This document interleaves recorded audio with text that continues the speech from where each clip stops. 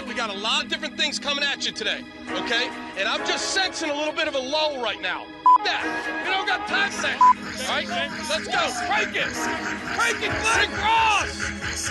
Woo! Ladies and gentlemen, can I please have your attention? I've just been handed an urgent and horrifying news story. And I need all of you to stop what you're doing and listen. You're listening to Rock Chalk Sports Talk with Derek Johnson and Nick Springer on FM 1017 and 1320 KLWN. Depend on it. Hey, what's happening? Welcome into another edition of Rock Chalk Sports Talk with Nick Springer. I'm Derek Johnson. Hey. We have a loaded Monday on the show here. Kansas basketball dominating Indiana. Chiefs not dominating the Texans, but they won. Best part of winning ugly is winning. Come on, That Derek. tested that very much so. What do you mean? The best part of winning ugly is winning. I don't care about anything else. Okay. We also have Case of the Mondays. We've got some KU basketball audio, KU women's basketball audio to get to you today. We're going to have throughout the week KU football audio, KU basketball audio. We got the Harvard game Thursday. We got the bowl game next week. No show this Friday or the following Monday, but we'll get you all your KU content that you need when we have our shows. So we'll start with the KU-Indiana game. Kansas wins by 22 points. Jalen Wilson went 4 of 18, so your National Player of the Year candidate, your best player, goes 4 of 18 from the floor, and you won by 22 points. If I would have told you on Friday on the show, Jalen was going to go 4 of 18, what would you have guessed the score would have been? Just in terms of, would KU have won? Would they have? I would have guessed they would have lost. I'm an optimist, so I would have been like, oh, maybe that means somebody else did well, and they still won. But I definitely would not have predicted a 22-point win. No. And what you said, that other players could have stepped up, it certainly did. DeJuan Harris, good. I mean, Yep. Just does Great. so many little things well. Elite. 10 assists, just gets the team in the right situation. He missed time at the beginning of the first half because he picked up 2 fouls. Still ends up with a double-double. He had that little stretch in the second half where he scored like 6 straight points to kind of get KU out of a rut after Indiana sort of made it a game. Kevin McCullough, good. Great defense. Yes. He is so good at doubling the post, man. Yes. I mean, you didn't shut down Trace Jackson Davis, but for all intents and purposes of him being able to really have a big impact offensively, he did not. He had, 12, 13 points? He had 13 points. He didn't score until like the 2 or 3 minute mark in the first half. Nothing early in the game. Nothing. Now, the one thing he did, I will say, He had 9 blocks. Yes. He was great on the defensive side of the ball. So I'm not, turning this into, he didn't do anything. But offensively, you very much limited him, and he did not really have a big impact on the offensive side of the ball.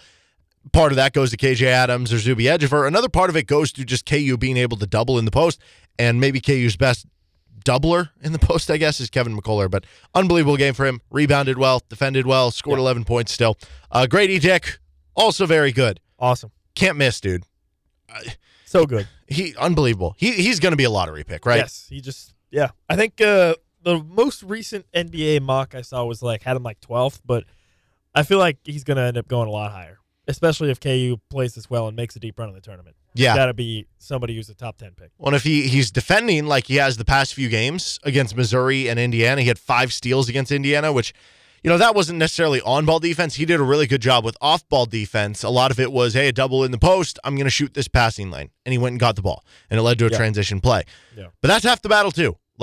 I think sometimes with defense and individual defenders, we get too caught up in, well, this guy is a great on-ball defender, or this guy is this or that, or Derek, they don't play they're defense. different types of defense. They don't play defense in the NBA anyway.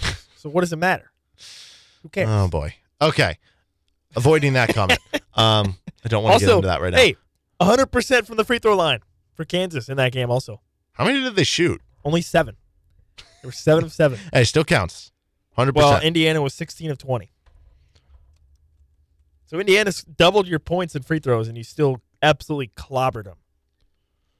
It was never even close. Never a game. No, it never was. Those guys were so good. KJ didn't end up having a huge game, but the way he started the game was very impactful. I loved Bill Self. I think we had the audio coming up, but the quote was like, "Dewan was great. Grady was stupendous. Bobby was excellent." He just kept going on and on. It's awesome. What did KJ start at the line? Was it 0 for 8? Yeah, I think 0 for 9, maybe. No, because 0 for 2, 0 for 2, 0 for 1, 0 for 1. So that'd be 0 for 6, and then he went 2 for 4 his next game. So he started 2 for 10.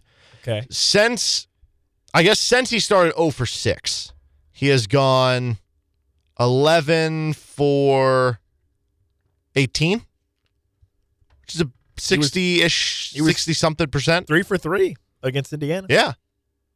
So, I mean, I'm sure worked on the free throws after that slow start, and he's definitely picked it up where you need to go. I mean, do we need to consider that Kansas is playing really well, but maybe Indiana kind of sucks? I don't want to do that. No, I don't want to do this. No. Okay. Here, I don't want to. I'm not saying that as a way of like taking away from what KU did. I think KU is the top 3 team in the country easily right now. But, I mean, Indiana, I thought they were a little better than that. Okay, but don't you think at some point, because you have said this about the last, like, four opponents Kansas has beaten, every team they've blown them all out. Suck. Every time they've beaten them, you've come here the next day and gone, well, the other team just sucks. Well, Maybe if the other team just sucks, and this is a team that is ranked 16th on KenPom, top 15 at the time in the AP poll, maybe Kansas is just making the other team suck because they're playing well. Stop the bus. Seton Hall sucks. Missouri sucks. Indiana, probably pretty good. KU beat them pretty easily. So, no, listen. I'm the biggest KU guy here, man. Come on. KU's the top 3 team. But again, like literally 10 days after Kansas blasted Seton Hall. Didn't they just lost Seton to Hall, a bad team recently, right? They lost to Providence, who's a fine team. But 10 days after Kansas blasted Seton Hall won at Rutgers, who is a top 30 KenPom team. And low-key, winning at Rutgers has been one of the hardest teams or things for people to do. Like, they win, like, every home game. Oh. And then, like, you look at Missouri. Like, they've won all these other games. Yeah, against the 361st schedule. No, I know. I could win those games. Call me 5 times and I would win those games. They just beat UCF, who's a top 60 KenPom team. Okay, good job, Missouri. Okay, I'm not saying those teams are late. Okay, I'm just saying, we can't keep going, hey, they blew out this team, the other team sucks. I'm not going to give Missouri any credit for anything. Okay? Okay. So screw them. No. For me, Indiana is a good team. KU's great. And that was... They're going to win the national title. They're a top 3 team. They're going to win the national title. The most definitive moment of you showing that you are on a roll right now. Oh, 100%, yes. This team is so electric at creating chaos, at creating steals, and being able to thrive off those steals in transition because of their different defensive abilities. Grady is a great transition player because he can either... hit a transition 3, or he's really athletic and can still dunk it. Yep. Kevin McCullough, DeJuan Harris can lead the break in transition, really find guys. Jalen's averaging 2-3 assists per game. He can find guys, but also we know he can be a great scorer. KJ is a great transition center because he's faster than the other center. It's a great transition team, and if you get... Yeah, it turns out KJ at the 5 might just be kind of good. Yeah. I mean, I don't know. I mean, they got 17 steals against Indiana. That's a lot of steals. That is a lot of steals. I can't imagine they're going to do that a lot of steals again this season, but the fact that they've shown the ability to tells you that they're going to have other games where they get a lot of steals.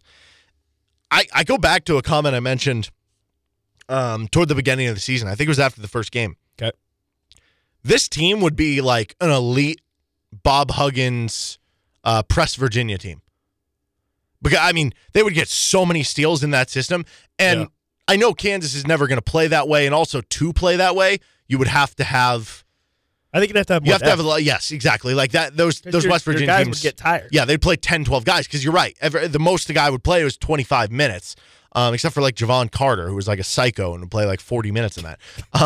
So, you look at that and you realistically say, well, Kansas won't play like that, but there are going to be certain times they throw it out. And what happens if you're trailing late? You're down by 5 late in an NCAA tournament game, and you need to create some magic. They will. You feel confident that this team can do that. Oh, yeah. In that situation. Get a steal or two. So all that stuff is important, and they've done so well at that. And if the other team, I mean, Xavier Johnson going out certainly hurt Indiana, not having another ball handler on the floor. If you play a team that does not have good ball handling, you're going to turn it over. And honestly, I even go back to the Tennessee game because that was not a good game for Kansas, and there were many reasons why. Obviously, DeJuan fouling out, Bobby getting injured, Kevin trying to play through an injury, Jalen Wilson struggling, Tennessee just being a good team. There are a lot of reasons why that happened. But even in that game, remember, Tennessee had like a billion turnovers at halftime? Yeah. Yes, they had like 25 turnovers. So that's just kind of a calling card for this Kansas team, maybe more than any other Kansas team under Bill Self. I don't know. Mario Chalmers. That's actually kind of a good question. Russell Robinson. What is this team's identity? What's their identity? I think it's being a switchable, versatile, chaotic or chaos-creating defense with just, I don't know. It's just like a versatile team, I guess. Yeah, exactly. What is their identity? No, you're right. I mean, I don't know. Because they're not really a transition team. I mean, they are. Like, they're good in transition, but they're do. They're not, Roy Williams. That's not the only way they play. No, it's not. I guess that's the best way of putting it. They're just they're like multiversatile. an amorphous team that can play to whatever the other team's like tempo/strategy is. Yes, that's really a great way of putting it. Because they've been good on defense. This hasn't been one of the 3 best defenses in the country. They've been good on offense, just outside the top 10 on offense. They're a good 3-point shooting team. They're not like a great one. They're good at driving. They're not like a great one. They're good at getting steals, but statistically, they're still not a great. There's not like one thing that they do like, I guess, super, super elite, but they do like pretty much everything they're well. Like on the cusp of elite in like multiple categories. Yes, which can honestly be better because you're super balanced and it's hard to 100% kind of attack you the other way. Well, and I honestly like big picture with Bill Self and his time at KU. That actually has been, I think, one of the more impressive things about him is that his teams always have managed to be able to have this situation where they can kind of play at whatever the pace the other team is playing.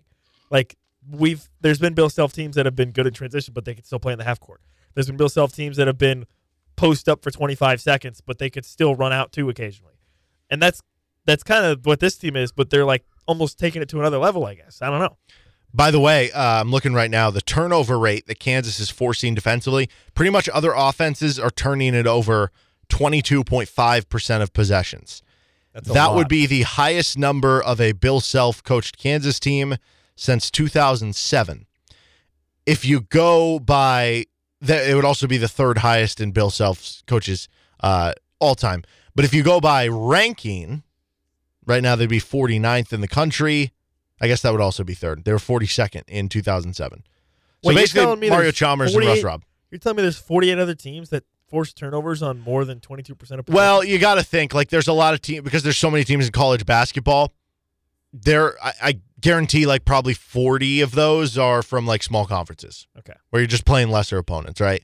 Yeah, okay. Like, I was looking at one number of, like, defensive rebounding percentage, which we'll get to at some point. Was it, like, Drexel number 1 or something? Well, no, like, and it was like, well, if you did this, you would rank, like, 70th, and it's like, that doesn't sound that great. But then if you narrowed it down to just, like, Big 6 conference schools, it'd be, like, top 10, Okay, yeah. So it's just sometimes that stuff kind of gets watered down. Point is, they've been really freaking good at it, and that kind of has been one of those identities there. I was really impressed with the defense overall. Bill Self said in the postgame it was the best we've defended in a game this season. It wasn't just the steals and creating all those things.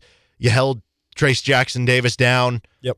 And you really held their entire bigs down. I mean, in the first half, Indiana went 5 of 16 on 2s. They went 5 of 14 on 3s. It's a team that doesn't like to take a ton of 3-point shots. They're more about, we're going to take a limited amount, but we're going to hit them when we get them because they're going to be open looks. You kind of forced them into taking tough threes in the game. I think Allen Fieldhouse affected Indiana quite a bit, actually. That'd be fair. I think they were pressing, and a combination of getting down early plus the environment, it seemed like they were pressing quite a bit. Yeah. But also, I mean, there was plenty of times where I felt like they got some decent looks and they just weren't falling. Well, like the very first play of the game, they win the tip and they swing it out to I forget the name of the guy, their 3-point shooter, who was shooting 49% on 3s coming into the game, and he gets a wide open 3 in the corner immediately off the tip, and he misses it. So yeah, that didn't help that they did that. But I mean, back to the defense, like I think obviously rebounding is going to be very important for how good this defense can be. That's finishing the defensive possession. You can't have a full stop till you get the defensive rebound. And we've mentioned this the past few games where Kansas has actually rebounded well, but KJ still hasn't had like a ton of defensive rebounds. It's pretty much to a point where you need one of two things. either your center has to come in and be a good defensive rebounder, but that's not really KJ's calling card, or your wings have to step up and be good defensive rebounders to make up for it. And in the battle for Atlantis, specifically like the Tennessee game or even the Duke game, Kansas's wings maybe leaked out a little bit too much and they weren't grabbing a ton of defensive rebounds. Yep. Over the past couple of weeks, it seems like every game, like Kevin McCullough against Seton Hall and Jalen Wilson combined for 23 rebounds. Against Missouri, Jalen had 10 of them. McCullough had a handful. Grady Dick had like 7 rebounds. And then in this game, Grady Dick had a handful of rebounds. Jalen Wilson had 8 rebounds. Kevin McCullough had double-digit rebounds. Like, again, you got that and you rebounded just well. So for the game, They KJ were plus 3. KU was plus yes, 3. but if we just look at defensive rebounding percentage, because this is what I'm interested in. So if we look at the first half first. In the first half, Kansas had 15 defensive rebounds. Indiana had 5 offensive rebounds. That means that Kansas had a 75% defensive rebounding rate. Does that make sense? They grabbed 3/4 of the available rebounds, right? Again, I'm not a big math guy, but that makes sense. Okay. No, I'm with you. If you do that every game, so if you essentially have a 75% defensive rebounding rate, because you might be thinking, is that good? Is that bad? That would rank top 60 in the country. And this is the stat I was referring to. If you just went to like big conference teams, it would be like top 20. So among the big, yes, exactly. Which for this team, if you're top 20 in defensive rebounding rate, you'll take it. So basically, that's what I'm saying. Target 75%. If you can get 3 out of every 4 of the rebounds that go up on your defensive end of the glass, you'll be more than fine.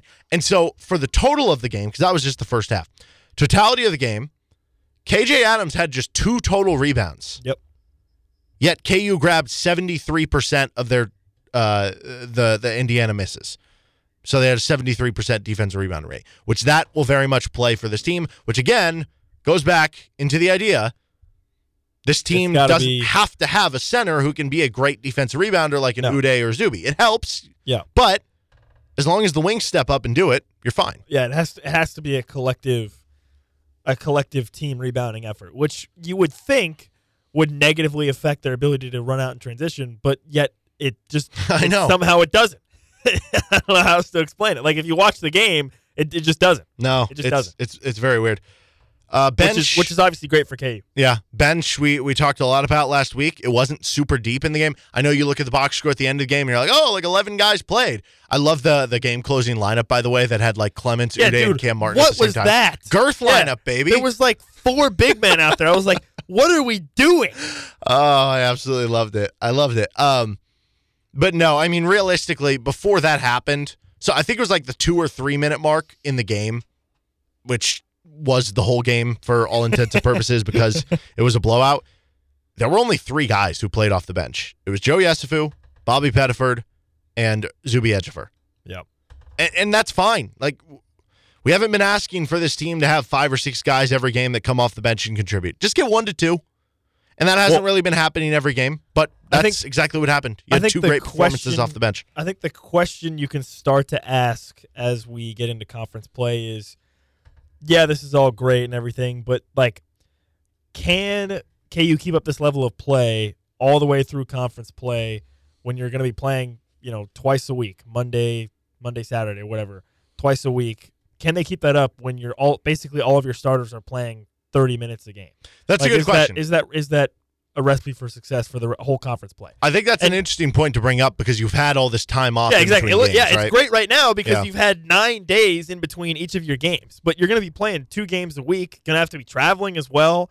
Like, there's a lot of more factors that are going to be involved in conference play. So, can you realistically expect this extremely high level of play to continue all the way through conference play? And I think the question, or the key to answering that question, is Bobby Pettiford's health. If Bobby Pettiford is healthy, I think you definitely lean towards yes, because look at this game against Indiana. DeJuan Harris only played 27 minutes, right? Bobby Pettiford was able to play 22. Now, he still had Grady Dick playing almost 33 minutes, and Kevin McCullough played almost 33 minutes. But if you have games where Bobby Pettiford is able to play X number of minutes, and that allows you to keep DeJuan off the floor or McCullough off the floor more, then yeah, it becomes more realistic. But still, even with just Bobby off the bench, you're going to still need one of MJ Rice or Joe Yesufu, which we've highlighted quite a bit, I think, over the past couple weeks. One of those guys is going to have to become a 10 to 15 minute a game guy. Yes, 100%. And right now, that's not the case. No. Which, again, it's fine right now because you've had 9 days in between all of your games. yeah. But I'm looking at, the end of January, once you really start to settle into the rhythm of 2 games a week, traveling on the road, whatever, what does that look like for Kansas? And if it happens how it did against Indiana, you'll be just fine because Bobby played great. Zuby played great off the bench. We'll have more But, think about it. Think about the middle of February. It's like your 10th game, whatever, and you're at Oklahoma, and you've been, you're Jalen Wilson, and you've been playing 35 minutes a game the past 5 games. What does that look like? No, I mean, we've seen before, guys, I don't know. I don't know how much of Ochai kind of tailing off in March in terms of his shooting percentage. He had some down games, was fatigue and, getting wear and tear. I don't know, because there's also the flip side to it where it's well, exactly. A lot of these guys want to play in the NBA, and they're going to be playing 82 games if they do that versus 35 in college, and they're 22 years old, right? Yeah, it's one of those things where it's you can point to fatigue, but you can't really how do you quantify right? That, right? Yeah, it's really difficult. No, it's not a video game. You don't have an attribute on it, right? But yeah, or the effect it has. They definitely could, and I'm sure that rest time when you're going to play all your starters 30+ minutes has certainly helped. But yeah, Bobby's health, and then MJ or Joe, 15 minutes a game. That's the key. Yep. Bottom line, we wondered if Kansas was hitting their stride or it was kind of the schedule. We talked about that a lot last week. We asked a lot of the guests, are they starting to play better? Is it the schedule? A little bit of both. You beat a top 15 opponent. You beat them badly. I don't care if Nick says they suck. You're making everybody suck right now. They do You're suck, a good team. but KU's elite. They're a top 3 team. So I think it's safe to say Kansas is hitting their stride right now into league play. We good? And yeah, I think, you feel really good about where this team is at right now. We good. He's Nick Springer. I'm Derek Johnson. We're going to take a timeout. We got some Chiefs talk in about 15 minutes. We'll recap Rock Chalk Pick a Hawk next. We'll break down the Chiefs game coming up in our next segment here on RCST. Do we have to? Yes, we do. Hey, you were the one who said ugly win. It's still a win. Oh, no, yeah. The Chiefs win the Super Bowl. No questions asked. I've never been more confident. You don't have any questions? Not a single one. I've never been more confident in my entire life that the Chiefs are going to win the Super Bowl. Okay. Case of the Mondays coming up at 4 o'clock hour. We've got NFL Monday Overreactions, some audio to get to you later on in the show, too. Our Rock Chalk Pick-a-Hawk. Nick, you're on a roll. I think you're on a 2-game winning streak. Am I? I thought I was on a 3-game winning streak. Maybe you are. Was it 5-0? I think it was 5-0. Okay. And I was getting smoked, but I got Bobby and I got Zuby coming in with some points.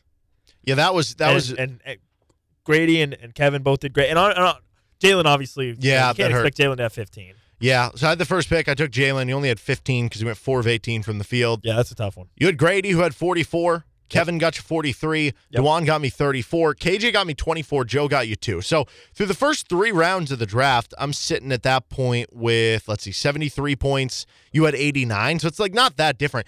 If I would have taken... If you would have taken Zuby. Well, no, I think you had that pick first. So you would have taken Zuby first. But if I would have gone Bobby instead of Ernest... That would have been It would have helped. I think I still would have won. Yeah. It would have been close, though. You would have won 103 to 101 if I would have had Bobby. Woo! So that would have been very close. But yeah, Ernest, Zach, MJ.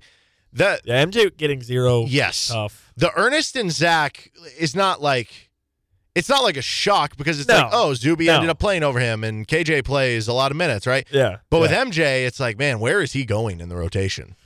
Yeah, I don't know. I mean, like I said, one of those guys, him or Joe, needs to be a 15-minute a game guy at least. And to be clear, which Joe played 12 minutes, which is fine. No, to be clear, I'm not saying that MJ needs to be a 15-minute guy in the standpoint of Self should just play him 15 minutes no matter what. I think sometimes that you see that a lot on Twitter, the lineup, champions or whatever. But he's going to have to earn it. I guess basically what I'm saying with that is you need MJ to earn his way into 15 minutes. Nobody loves benching freshmen more than Bill Self. Nobody. I said this last week. I'll say it again. I would just assume MJ Rice is not a good practice player. Because we've seen some good. It's not a situation where MJ Rice is not a good practice player, and that Joe Yesufu is Michael Jordan in practice. Well, for instance, Zach Clements. Zach Clemens, he doesn't consistently get playtime, but he's gotten certain games where he's had a good chunk of playtime, right? Yeah. Which his game performances, he has done less in his totality of games than MJ Rice has done in one of his 2 highlight games, right? True. Yeah, that's true. For MJ, it's probably just about trying to get that trust from Bill Self in that goes practice. back to the whole discussion of the dude that had back strain and kidney stones and COVID all at the same time. Sure. Practice harder. I don't know. I don't know if that's actually the case. What do you mean? What do you mean practice harder? Well, now. You get COVID. He doesn't have it now. And kidney stones. Does he have it now? I don't know, maybe. Kidney stones, aren't Maybe they it like a isn't. chronic thing, kind of? They I don't can know be? that. Well, the COVID thing actually could play into it because, I mean, that can have lasting effects. So maybe there is something where it's causing him to, have trouble kind of working back into things and catching his breath. That very much could be a part of it. It could be something like that. It could be having to deal with health. It could be that he hasn't earned self-trust in practice. I don't know. But whatever it is, MJ Rice, they need him. Again, it can't just be, oh, well, we need to do this, so I'm going to throw him out there 15 minutes. It has to be he earns the 15 minutes, so he's giving you a good 15 minutes, and he gets out there. But they definitely need more from him. No, I agree with that. All right, that is our Rock Chalk Pick a Hawk recap. Easy W for your boy. He is Nick Money Springer. hater. I'm Derek Johnson. This is Rock Chalk Sports Talk Chiefs recap. Next. Don't let me get hot. Welcome back in. You're listening to Rock Chalk Sports Talk on KLWN. Kansas City Chiefs take down the Houston Texans 30-24. They didn't have to kick PAT on the game-winning touchdown in overtime. Carl Sheffer's revenge game? Carl Sheffer's revenge game is right, man. That dude was out for blood from the very start. If that game, he had But to listen, have circled I it get it. because he was like, it's not an Arrowhead. Exactly. So No, I can't get booed to death, right? I get it, right? Like you roll up to Arrowhead, you get booed to death, everyone hates you, you're public enemy number 1, and then you're like, oh, Chiefs again? Yeah. Not an Arrowhead? The flags are flying My time, tonight, baby. boys. The one drive, they had My 7 time to plays. shine. Texans had 7 plays. 6 of them were penalized. Yep. That never happens. Like in the NFL, even it's almost this, I don't know, well-known thing, I guess, would be the way it's like an unspoken word of that there are going to be penalties throughout a game that are not called. Like, we're Yes. going to try to call the obvious ones, Yeah. but you could, if Well, it's realistically... the old adage of there's holding on every play. Yes, exactly. You could throw a penalty on, literally every single play if you wanted to get really into it, but you don't because you want an open game. Exactly. And listen, that I'm was not like, even, the, he was like, no, I'm just... listen, no. I'm not even one. I don't want to rag on the refs. I'm not a guy that hates the refs, whatever. I know people were complaining on Twitter about it, but I'm not really want to be that because honestly, in my opinion, when it comes to this kind of stuff, especially in the NFL, I think this is true, is there's bad calls both ways, and generally speaking, they even out. Yes. Generally. Yeah, So I'm yeah. not going to get, I'm not one that gets too upset about it, but I mean, you can't ignore the coincidence, the quote unquote coincidence that Carl Sheffers rolls up and the flags are just raining Yes. down. Yes, and I 100% agree with you. I've never been one to be like, oh, they lost this game because of the refs, because, there are other ways you lose the game, and, like you Yeah. said, a lot of times it balances Yeah, out let me- kind of both ways. Let me set the stage. The for you. reason this is a story is because it is kind of becoming apparent at this point that Carl Sheffers has a vendetta out on the Chiefs. Seriously, he was the ref in the it was the Pittsburgh Kansas City divisional round game that the Chiefs lost. If you remember, the Chiefs. Well, that was when the Chiefs kicked 7 field goals, right? Yeah, So they well, deserve to lose Well, that game. but they scored the touchdown at the end of the game. I forget what the score was. It was, I don't know, maybe 22-20, 15-13, and they had to go for 2. And they converted it, but it got whistled back because James Harrison was trying to cut around Eric Fisher, and he fell to the ground as Fisher was blocking him, and they called a hold on Eric Fisher. It was Carl Sheffers. And so the Chiefs ended up not converting once they had to, go for a 2-point conversion from whatever, the 13-yard line, right? So they lose the game. Travis Kelce in the postgame says, this guy should never work again. He shouldn't even be able to wear the ref stripes at Foot Locker. I'm paraphrasing here, but he did say the Foot Locker thing. Yep. That was Carl Sheffers. And so you've had other games that he's officiated. I think he officiated the Cincinnati game last year. Was that him or was that somebody else? Was I that don't know. Boger? Maybe? I don't know. know. Anyway, so he's I had don't, other I don't games. normally pay attention to No, those but things. I don't either. But I'm going to have to start paying attention to it because Okay. it has become a real problem Here when he's is- officiating games. You had the Raiders game earlier this year. I mean, clearly there is Here- a vendetta out against the Chiefs. Here is the counterpoint I would say to specifically focus on Carl Sheffers is that he's not the one specifically throwing all the flags. It's a crew, obviously, right? So it's not just him. You know what I mean? I don't know. I think the NFL in the regular season, I think the crews generally stick together, so it's the same crew. So maybe he goes around and tells his boys, "Hey, flag these guys," or whatever. I don't know, but it's not, it's not, you know what I mean? It's not him specifically throwing the flag on each play. You know what I'm saying? So I don't know. But listen, Eric, let me set the stage for you. Let me set the stage. The Chiefs playing the Texans. Mahomes completes 50 straight passes, 1,000,000% completion percentage. Travis Kelce passes Shannon Sharp for career yards as a tight end, goes crazy. Jerick McKinnon has his best game of his career.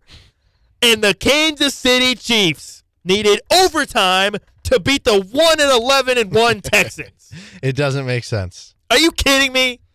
Yeah. It does not make sense. Mahomes did everything right. It's just because you had the fumbles, you couldn't stop them really. Fumbles were bad. Harrison Butker couldn't make field goals or PATs. Butker sucks. Yeah, Butker sucks. It's just a little bit of everything that kind of went into it. Yeah, it doesn't make sense. Did Did you see the yard total at the end of the game? I did. It was like 6 million to 10. It was like 500 to 200. So 6 million to 10. You had 15 more first downs. I saw this from Sam McDowell from the Kansas City Star.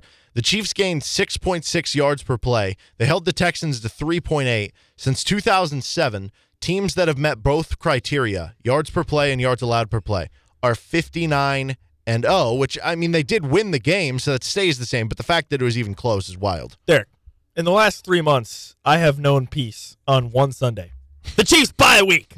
My God. I'm going to be dead by 40 with a heart attack at this rate. Dude, just blow somebody out. Please. I'm begging you. And that's why I'm a little worried here, because even though they've won these last 2 games, it almost feels like to me the Chiefs are falling from the tier of we're one of the best teams in the NFL to the Vikings tier, which is like no. Okay, wait, hold on. No, I'm not actually there. I'm just, if you keep winning like this, I am going to be there at the end of the regular season. Disagree. Because that's like 4 years ago when the Chiefs won the run of the Super Bowl, they were like 12-0 in one-score games. They played a bunch of one-score games that they should have lost. The Panthers, the Falcons. This was like 2018. Yeah, Go back and look at the schedule. Smashed in the Super Bowl. Go back and look at the schedule.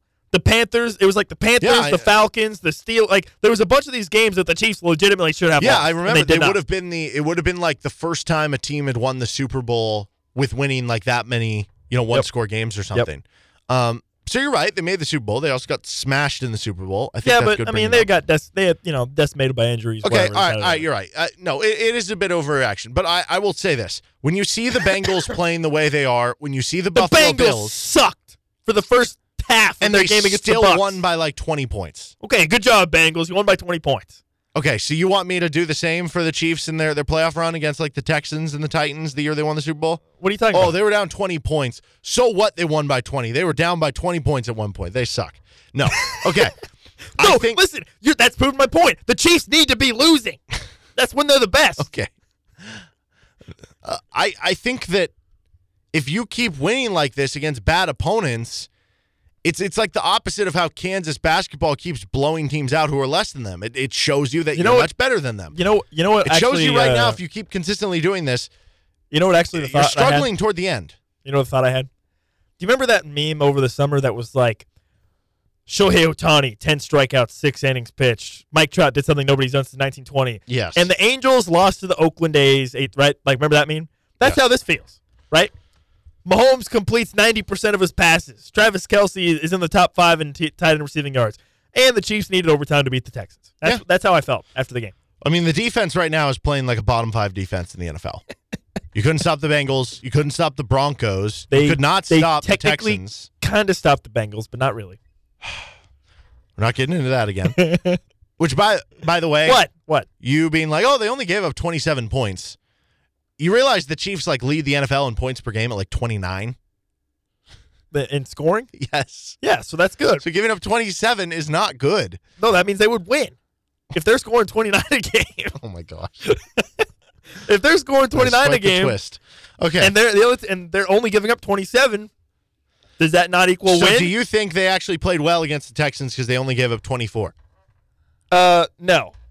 They played bad. Okay. Because L'Jarius Sneed and Trent McDuffie were getting cooked by guys I didn't even know existed. Yeah, Brandon Cooks I didn't even know who those guys were. Damian Pierce was out. Yeah, no, they're getting cooked by some dude from Oregon State who I can't even pronounce his last name. He's got 20 letters in his last name, and he's just cooking L'Jarius Sneed, who allegedly is one of the best slot corners in the league. I do wonder if the Chiefs don't have the 2 fumbles in the game, what if the Texans only score 14 and then we're not even having this conversation? Oh, I agree. I mean, at that listen, point, would we be like, they look a lot better? You go back to the Broncos game. Think about it. The Chiefs were annihilating them. I mean, they were playing 2 different sports in the for the first 20 minutes of the first half. Okay? And then what happens? Mahomes decides to get into his bag of tricks and throw a couple interceptions, and suddenly Denver's right back in it, right? Same deal here. One of the fumbles, the Texans got the ball at the 17-yard line to score their touchdown, right? Mm-hmm. So, listen, I have been a staunch defender of the defense. The defense was bad. But even still, they were also put in unfortunate situations again in this game against the Texans, right? Now, I want to give you another crazy stat. You got your crazy stat. Let me give you mine. Okay. Since 2018, so since Mahomes, basically, the Chiefs are 15-11 when losing the turnover battle. The only team over 500 when losing the turnover battle in that span. That goes up with Patrick Mahomes is. That's crazy. Like in so good when he's down 10, like better than Like in a league like the NFL where mistakes are everything. The fact that the Chiefs still have an over 500 record when losing the turnover margin, like that's insane. Well, I remember reading an article last year. I think this was against the spread, not straight up, so that is a little different. But it was like teams who win the turnover battle are like win 80% of bets against the spread. So again, it's against the spread, so a little bit different. Like Houston would have won yesterday against the spread. But yeah, that just doesn't happen. They were able to do that. Speaking of the turnovers. Because now after that game, they lose the 2 fumbles. It is a problem. Yeah, it is. And it's different than last year. Last year, it was a problem of just like dropped passes that turned to interceptions. This year, it's more fumbles, it feels like. I mean, there have been. It's fumbles plus Mahomes. He's at 11 interceptions? He just decides to be dumb. But they are -6 now in turnover margin. They did come up with a huge turnover. They did. In overtime that eventually helped them win the game. Good job, defense. But that -6 margin, I believe, would be the worst of a Super Bowl winner of all time. I believe the next worst was the Broncos with Peyton Manning. They were like -4, -5. Huh. So how worrisome is that? They've had 9 straight games with the turnover. That's the longest in Andy Reid's Kansas City tenure. It's not worrisome. Can I say that? It's not worrisome. Mm-hmm. It's concerning. Okay, what do you think? Alarming. What do you think is more likely? That the Chiefs lose in the playoffs because of a special teams mistake or too many turnovers and not getting any turnover margin? It'll be turnover margin. Okay. Turnover margin for sure. I guess honestly it could be both. You fumble a punt return and then it's chalk one up in both categories. And you have both categories, yeah. But also, Andy. Yeah, I want to have a talk about this. Oh, dude. That was Bud. Brother. Unbelievable. My guy. So let me, I guess, it's again, like going back to last week, it's the lack of aggressiveness or going for it on certain situations. Last week, my gripe was not going for that too. I literally wanted to jab my eyes out with a fork when I was watching this guy trot out Harrison Butker on 4th and 2. Yes. He just sprinted him out there. There was not even a discussion. Not even a discussion. Harrison, sprint out there and miss a field goal. No. Aye, Captain. Honestly, with Butker sucking so much, at what point do you just be like, we're going to go for 2 every time? 4th and 2 from the 12? Brother. Yeah. Dude. Well, it would never happen under Andy Reid where you would just go for all these plays. That's what's tough about this conversation. It's a conversation about, hey, why are you not more aggressive? You have Patrick Mahomes, these things. It's one thing to go for it on 4th and 2 from the 12. That's fine. Mm-hmm. What you're suggesting, no. What? I haven't even suggested anything. Well, what you're about to suggest. I'm just saying. Got ahead of myself. It's frustrating when you have Patrick Mahomes and you have this offense and it's, hey, let's go for it. And you see other coaches adapting to this, Nick Sirianni with the Eagles and John Harbaugh with the Ravens. And it's just like he plays at times like Zach Wilson is his quarterback. And that's frustrating. But it's also like I can complain about it as much as possible. It's not going to matter. Not that he would listen to me regardless, but listen. We know he is set in his ways on this, and it's never going to change. I think the 4th and 2 field goal decision from the 12 was way worse than playing for the field goal at the end of the game. That's interesting. I think it was way worse. I think they're both bad. I honestly think playing for a field goal at the end was worse. So you had what, a minute 40? You had all your timeouts, I want to say. You were at their 35-yard line. Nobody messes up timeouts late in games more than Andy Reid. I would rather Andy Reid call all of his timeouts in like the third quarter than have to sit there and watch him just fumble around late. But instead of being like, hey, we're going to trust Patrick Mahomes, it was just like, hey, we're going to run 3 plays that are just going to chew the rest of the clock up. We're going to run HB dive 3 times. We're not going to try to make a closer field goal. We're not going to try to get a touchdown. Yep. It was remarkable to me. And then you go to a kicker who missed a PAT earlier, who's been struggling this year to kick a 51-yard game-winning field goal. No duh, he missed. He has been struggling, but he actually, 50-plus is like one of his best ranges, which doesn't make any sense. No. And then... But yeah, Butker. I would just like to say he might be bad. It ended up being okay. Jet McKinnon scored the touchdown. That drive in overtime, I feel very certain Andy Reid was going to do the same thing. He was going to play for the field goal. I'm serious. It ended up okay. Jet McKinnon scored, but that probably would have been 3 straight run plays. We're going to kick it. And imagine if Harrison Butker misses the 40-yard field goal there. Listen, Mahomes was playing great, obviously, but I will say that the Texans' run defense was bad. And the Chiefs took advantage of that by running the ball, which is fine. No, I think the last 4 games, if you add up like Jet McKinnon and Pacheco, it's like over 400 rushing yards, bunch of receiving yards. Pacheco, I think, is either 3rd or 4th in rookie rushing yards, and he wasn't even getting to play basically until like a month ago. I mean, that should speak to you quite a bit. Mm-hmm. But yeah, the defense. It's I have now ventured into the concern territory. It's one of 2 things for me. Either the defense, there are enough flaws there that it's worrisome. There's the turnover margin, there's the special teams, there's the defense, there's the decision making late in games. There's the kicker being kind of a liability right now. That is a lot of things that could be covered up because Patrick Mahomes is that good, but also that's a lot of stuff to have to cover up right now. I can solve your special teams problem. Never return kicks, never return punts. And if it's 4th and 5 or less, go for it. Boom. Special teams problem solved. And that is never going to happen. Well, the never return kicks, never return punts thing could happen.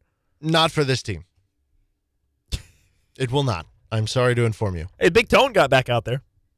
Who? Kadarius Toney. Big Tone. Oh, yeah. Got a couple plays. He got out there. Before we go to break, here's some KU football news. Jaden Ham, a 3-star tight end from Eudora High School. He is a top 10 recruit in the state of Kansas. He's a top 700 recruit nationally, top 30 tight end in the country. He just committed to Kansas.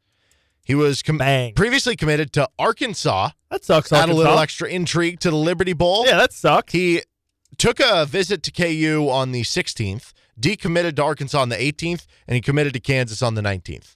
Tells me he had a great visit on the 16th. Yeah. So that's a big-time gift for Kansas. And he's from Eudora, right? Yeah. Eudora, which is just down the road, obviously, from Lawrence. So another local kid that you've gotten to stay close to home. Yeah. So great for Kansas. Not just about getting a good player into the team. It's about what that means for local recruiting. And now you have 2 of the top 10 commits in the state of Kansas. Pretty cool stuff for KU football. He's Nick Springer. I'm Derek Johnson. We're going to take a timeout. Case of the Monday is coming up next. This is RCST on KLWN. Depend on it.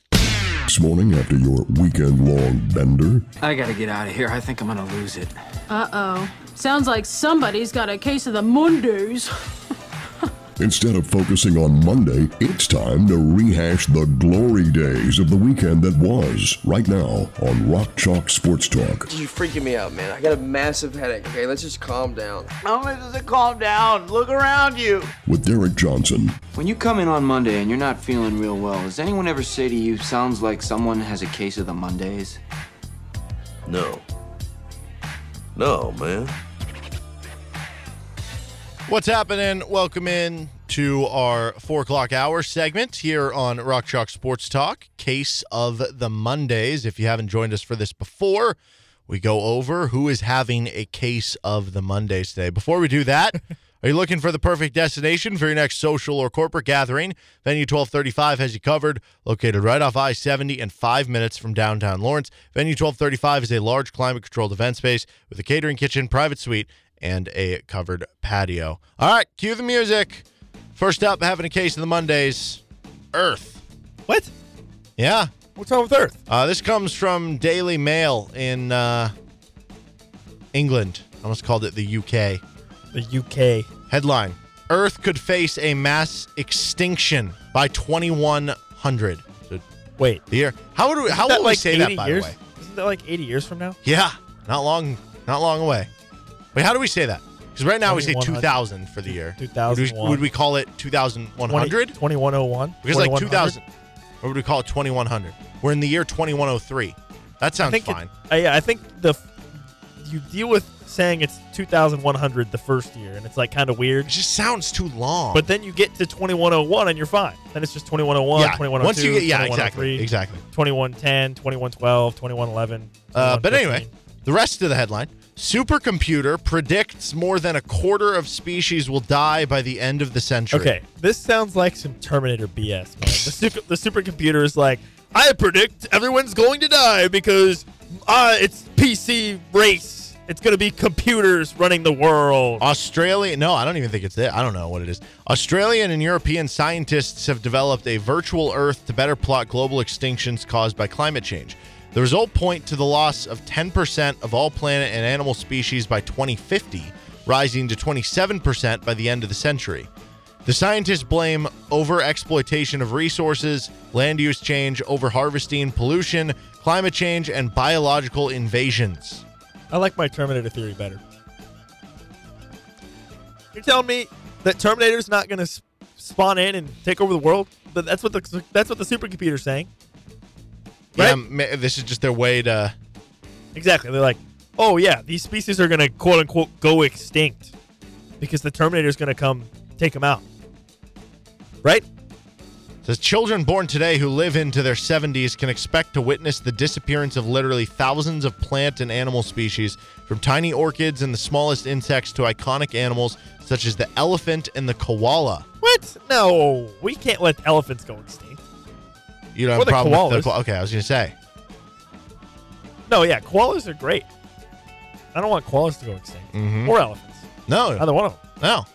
Well, that sucks. You know, Why do you I have to love start- the sports fans who when like another player gets injured, they're like, as a Giants fan, like a Commander player gets injured last night. As a Giants fan, I can just say I don't want him to be injured, and I hope he's okay now. It's like you don't have to be a Giants fan to show human empathy. You don't have to be just okay. So why did you put this as a human? I want elephants to stick around. Why did you put this as number one on Case of Mondays? It's kind of a Debbie Downer one. Yeah. Start with a downer. Set the tone. We're serious. Okay, well, taking things real. Okay, I wasn't aware. What do you think is more likely? Just like, we lose resources and it's like, I don't know, an interstellar situation. You probably haven't seen that, knowing your lack of movie watching. Or where we just like don't have enough food. Do you think it is a Terminator thing? I mean, we see all these robots being made, which that's my worry. We're just going to like you said, Terminator situation. Terminator. Yeah, I think it's Terminator. Yeah. Blow each other up with nukes. We're not going to be able to develop the capabilities to like go to Mars fast enough to save human civilization. You see what I'm saying? Like, does that make sense? Like it's already going to take so long to get to Mars. We don't have any sort of anything on Mars. Like the amount of time it would take right now, at least, unless we have some sort of massive scientific breakthroughs. The amount of time it's going to take to like get enough people to Mars to like colonize it or whatever the hell we're going to do there. You know what I mean? Like, it's going to take too long. Okay.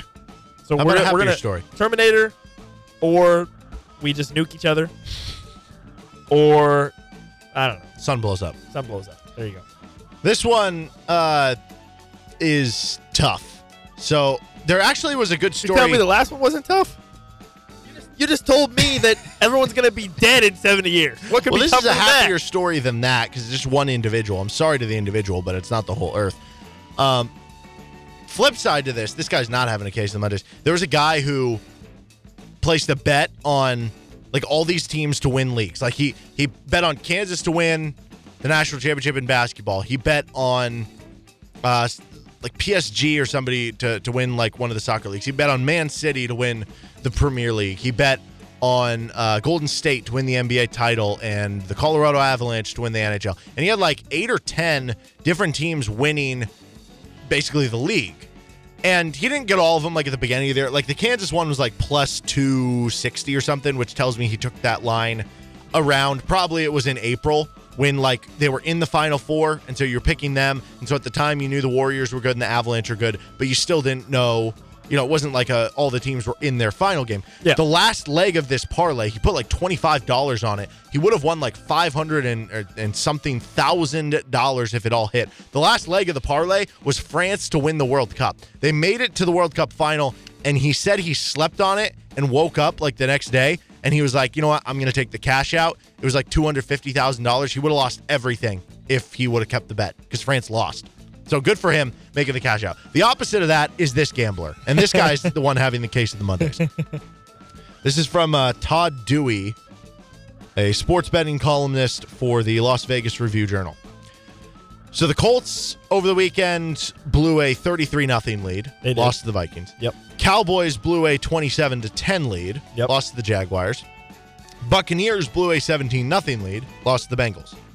And some bettor at one of the sports books at the Caesars Sportsbook, and this is the same bettor, he lost live bets on every single one of those games on bets where you're like, what are you doing?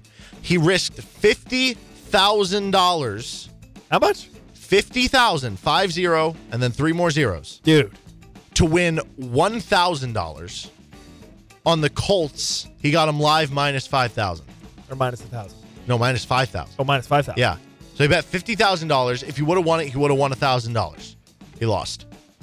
So then he bets $90,000 at Cowboys minus 900 live to win $10,000.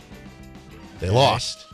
Then he bets $65,000 on Tampa Bay minus 650 to win $10,000 more dollars. He lost again. So he bet on the dumbest odds of all time on things that would have collected him $21,000 worth of winnings on $205,000 worth of bets. That's not good. That's not what you want. And he lost all. So he ended up netting 0. Unbelievable, dude. Why would you do that? Bad. Those odds are so bad. Yeah, that guy may need some assistance. And especially to keep doing it. After I lost the Colts one, I'd be like, I'm never doing that again. Yeah. I don't get it. Case of the Mondays, Deion Sanders. We sure he's a good candidate anymore? Lost his final game at Jackson State. They lost the Celebration Bowl in overtime. They hadn't lost all year. Did you see how part of how they lost? I don't care. They're a 14-point favorite. They had a 3rd and goal, and the dude was wide open. Dropped it to win the game. Tough. I think to win the game. Or maybe. Something like that. No, Deion Sanders is still a good candidate. Why? Nope. He's Coach Prime. Lost his last game. Dude, Lost every his last recruit game. in the country wants to go to Colorado now. On a losing streak. So, no. If you The lose trend. one... Okay, hang on. A serious question. Yeah. If you lose one game, is that a losing streak? No, it's not. You have to lose 2, right? Yeah, that's fair. Okay, But so boom. if you extrapolate there you it go. out... Your argument is already wrong. Well, no, the streak thing. No, okay. If you Your extrapolate... argument's already wrong. No. True or What? false? What? True or What? false? What? What? True or false? What? If you extrapolate out Deion Sanders' last game at Jackson State into every game he will coach at Colorado, he would never win a game. That's literally the dumbest thing I've True or heard in my false? entire life. True or false? True or false? Well, if the guy True or false? I guess true. I don't Okay, know. that's all I need to know. Dansby Swanson is having a case of the Mondays. I mean, realistically, he's not, but he also is. 7 years, $177 million deal with the Sound like Cubs. a case of the Mondays to me. No. Sounds like the best case of the Mondays of all time, right? But once you compare it to what Xander Bogaerts and Carlos Correa and Okay. Trey Turner got, Okay. that's chump change, man. Derek, let me ask you something. Mm-hmm. Would you take 7 years, $177 million? No, not if the other guys were making $100 million more than me. I'm not just right now. In a right this vacuum, second. yes, of course. Literally right now. Yes, of course. At 4:15 Central Time. On December it wouldn't 19th, matter what time it is. Yes, of 2022. course I would take it. Are you taking $177 million Yes. for 7 years of service? Yes, but here's the thing that Okay, sucks boom. for him. There's your answer. He was an all-star this past year. He finished 12th in the MVP voting. He's 28 years old. Well, this is great for the Cubs. Oh, yeah, great for the Cubs. It is. Xander Bogaerts is like 30, 31. Correa's his same age at 28. Trey Turner is 2 years older at 30.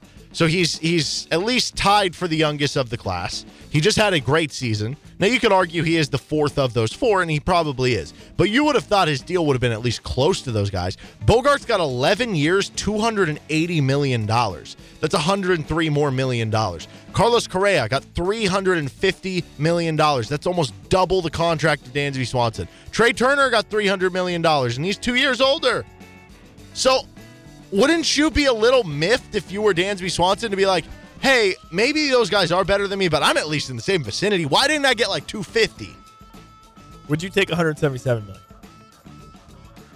After looking True at or those, false? True or false? Would False. you take 177 million? False. You're giving away 177 million right now? Well, I'd take it and give it all to charity. Oh my. Case of the Mondays. People who say soccer is boring. Yeah, people who say soccer is boring are having a tough day. Tough day.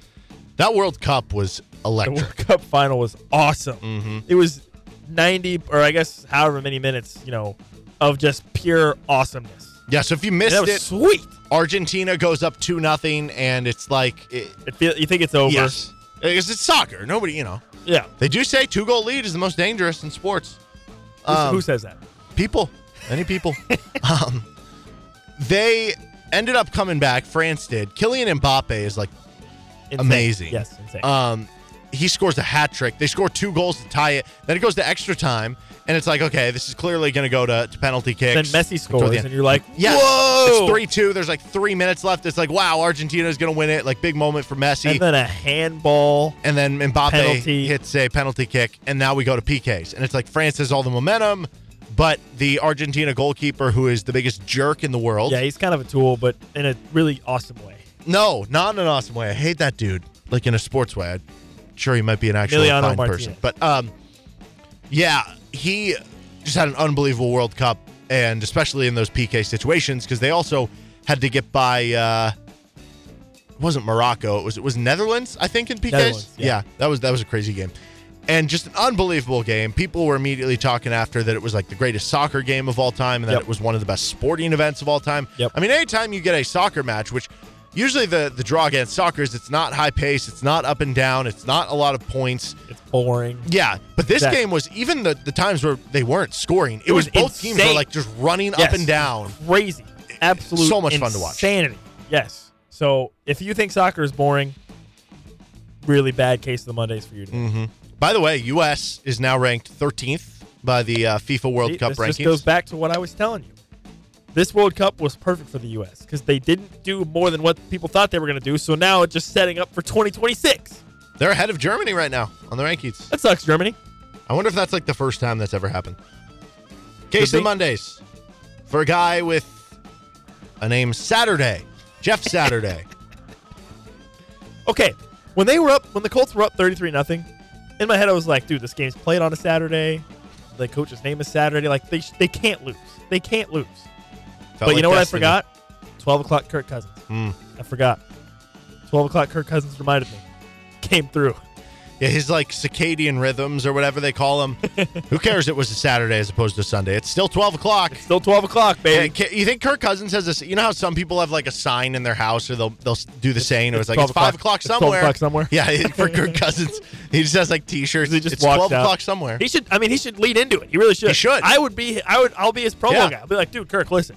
You suck. Yes. Unless it's 12 o'clock. He should be like that week adjust his body to whatever time period he needs to be where it'd be 12 o'clock. You know what I mean? Oh, okay. So like Yeah, I if see they're what you're playing saying. if they're playing the night game at 7 So p.m. he needs to, find like, where in the fly to world is Hawaii noon. or whatever. Yes. He doesn't have to fly there. Just change all his clocks and act like it's that other time. You know what I mean? I see. So constantly but throughout the day. How's he going to do that if it's like a night game? How does that work? Does he go? No, it'd just dark be out. like he would just be doing his schedule like it was a noon game. So So instead he of would like go to bed. yes, wake he'd go up to bed at like, say 3 in the morning and wake up at sure noon or noon something. or whatever. You know, Yeah, okay, yeah. whatever his normal Sure. schedule would be Yeah. against that. No, yeah, I'm with you. Okay, I follow. We Yeah. work that. Okay, yeah. Bad for Jeff Saturday. Very bad. Yeah, Case of the Mondays for the New England Patriots. dude, they have 2 of the worst losses now on last plays in like maybe ever. I mean, you go back to the Dolphins loss that they had, which benefited the Chiefs. Obviously, Chiefs fans remember that. And then what just happened yesterday? Bro, what are they doing? Is that the worst way to ever lose a game? Easily, yes. Because, I mean, if you throw... I'm trying to think of, like, other excruciating ways. You miss a field goal, that sucks. Like how the Cowboys lost, happens. The pick six to lose is pretty bad. Pick six. How the Cowboys lost in the playoffs last year is bad. It's just like you just were stupidly running a play and then never got up and spiked the ball. You just ran out of time. Yeah, that's bad. Annoying because it's like super preventable, right? The way the Vikings beat the Saints in the playoffs and the Minnesota Miracle. Yeah, that one's pretty bad. Yeah. The way the Chiefs lost to like the Broncos with Jamal Charles just like fumbling the ball at the end of the game. Yeah, losing on like a half-court shot. I definitely think it's worse when your offense does something to make you lose, because it's like it's less expected. Yeah, exactly. Or even in some cases you might be thinking, oh, we're about to win, and then suddenly you lose. Mm-hmm. You know what I mean? So that one's the Patriots is pretty bad. I think that's got to be pretty high up there. Dude, what were they? Also, yeah, the game is tied.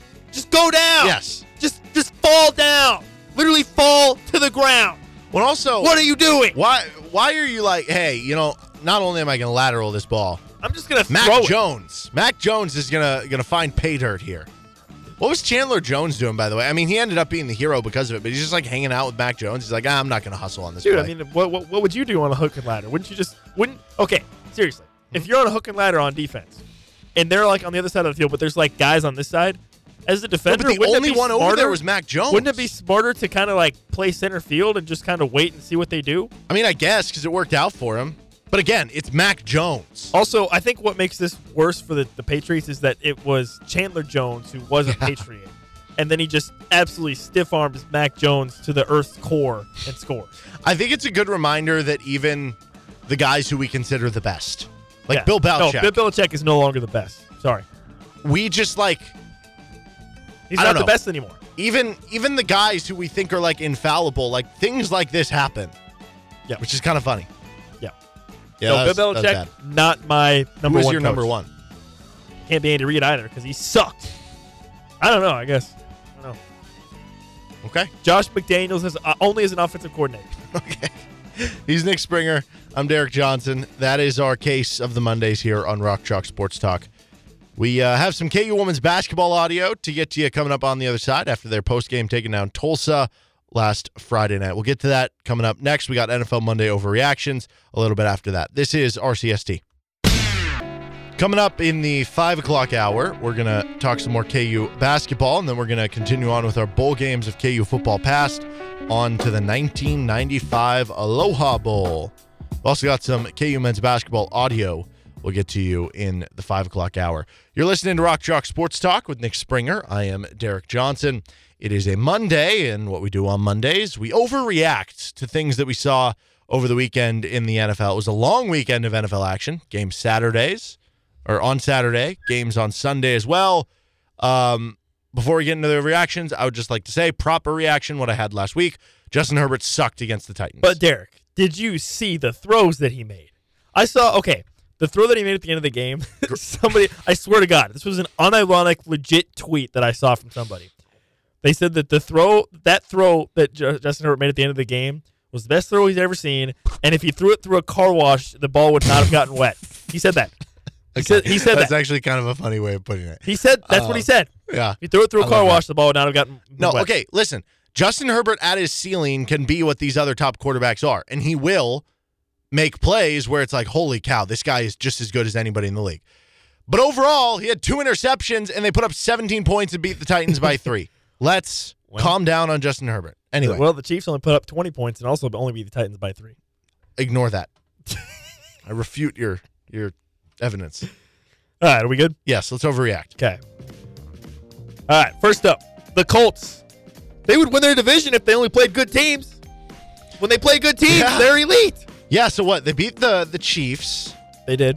I wish you had not. I'm sorry. That Well, that was the first one that just came to mind.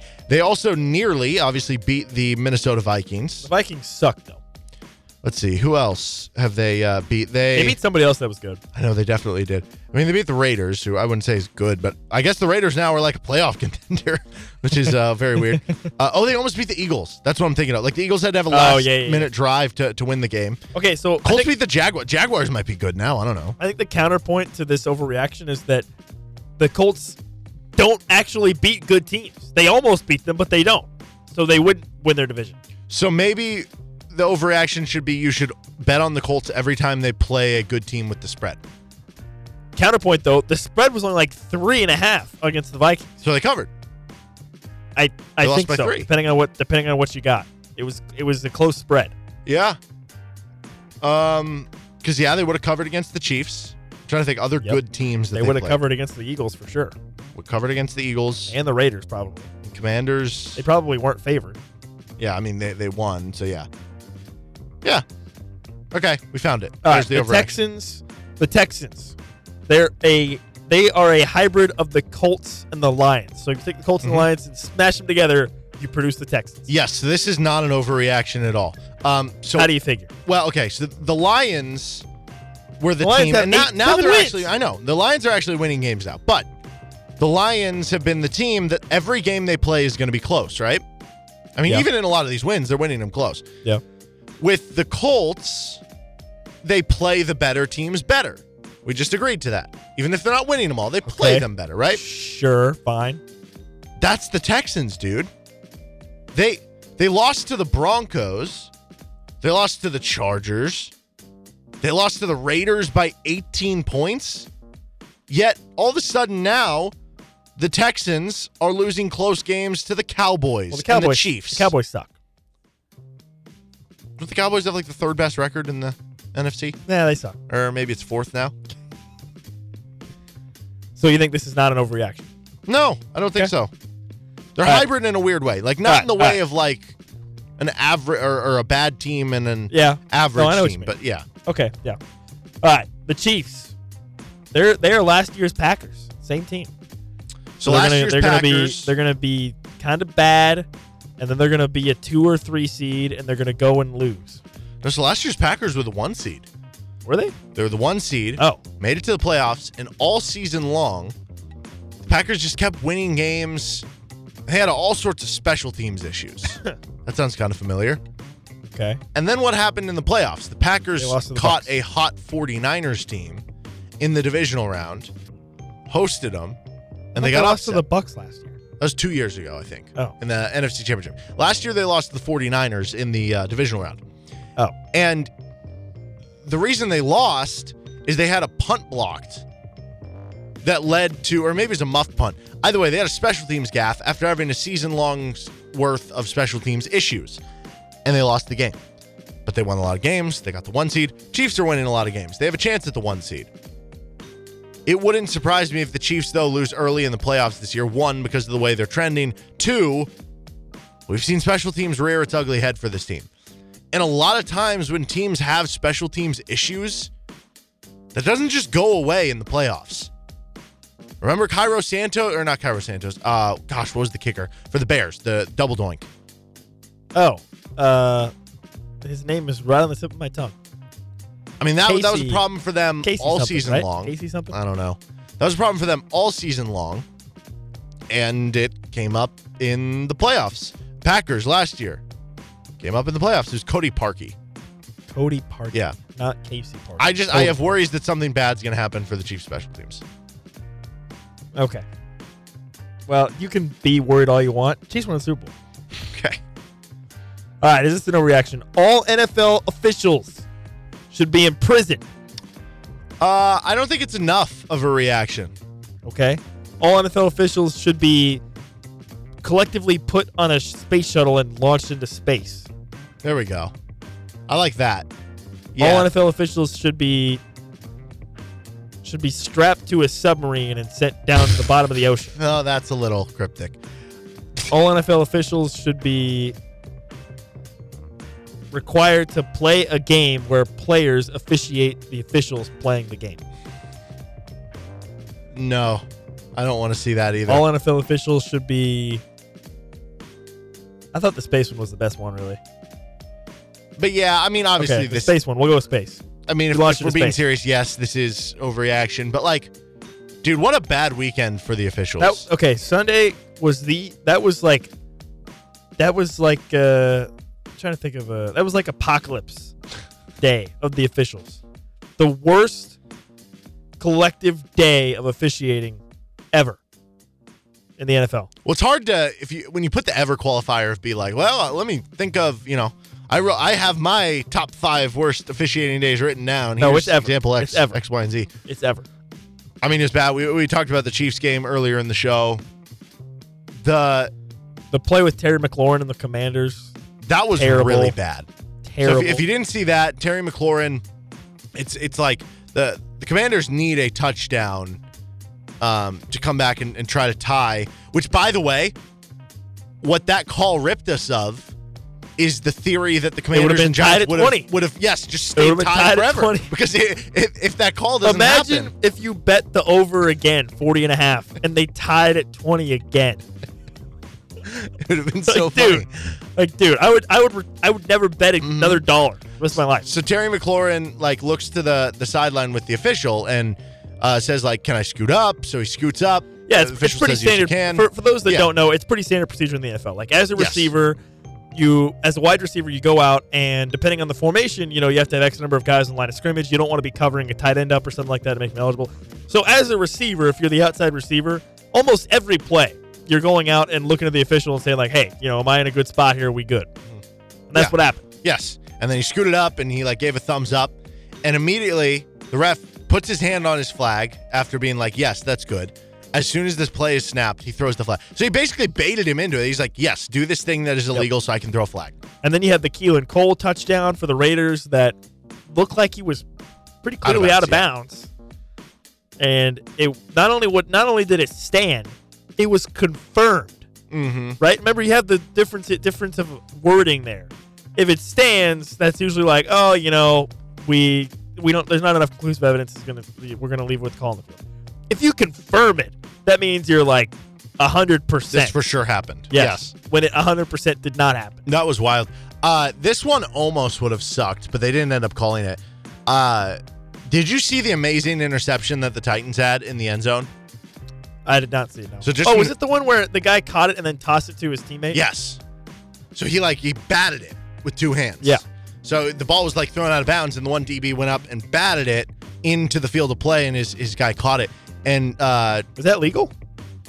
Well, this is the thing. They said it was legal, but the rules official or rules analyst came on the broadcast and said there's actually a rule you can't bat the ball as defenders forward or something. So if you're a defensive back, you can't hit the ball forward? I guess, which I don't understand. Why not? I don't know. What in what way would that be you're penalizing you're the asking offense? the NFL rulebook to make sense. You just if you throw the ball away to a defender where he can bat the ball. I mean, is it like a volleyball rule where you can't catch it really quickly and then toss it in the air forward? Maybe that's what it is, but I think that'd be cool. If you can execute that, do it. That would have taken away. Well, no, wouldn't it make more sense? Wouldn't it make more sense to be for the flip side? You don't want the offense to do that. You don't want the guy. I can understand why the offense to catch the ball in the air and then throw it forward to another guy. Correct. Downfield. No, I get why the offense can. But why can the defense does not make sense to me? Because if you're hitting the ball forward, I don't know. It could go back to an offensive player. You know what I mean? I don't know. It doesn't make sense. Anyway, bit of an overreaction. All right, the Bengals. They're the best team in the NFL. 100%. No questions asked. Number 1. No. Undisputed. I think my top 2 teams right now are Buffalo and Cincinnati. I don't know what order, though. Ask me again after they play. You're wrong on both accounts. The Chiefs. Who did the Chiefs lose to? The Bengals and the Bills. And the Colts.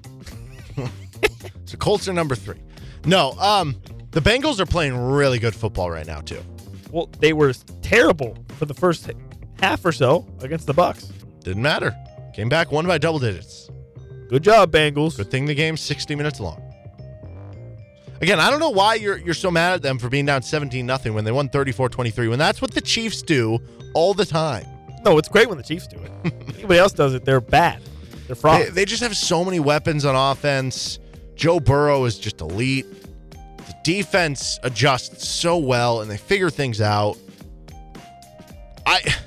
I'm tempted to say this is not an overreaction. I don't really know how Buffalo matches up with Cincinnati. I don't think they played each other last year. No, I don't think they did. So I have no idea how that's going to go. So I guess I'll say bit of an overreaction because if you're giving me Bengals or the field, I'm taking the field. Okay. But So- I think they do have a very good case for it. So the Chiefs are number 1. Case closed. Moving on. Trevor Lawrence. Is he a top 10 quarterback right now? Or he is? And he could become a top 5 quarterback in the future. So there's a lot of good quarterbacks, right? There are a lot of good quarterbacks. Man. Here's one for you. This is not on the list, but here's one for you. The top 5 quarterbacks in the NFL right now are all in the AFC. What do you think of that statement? Who is the NFC? I guess Jalen Hurts. He's an MVP candidate.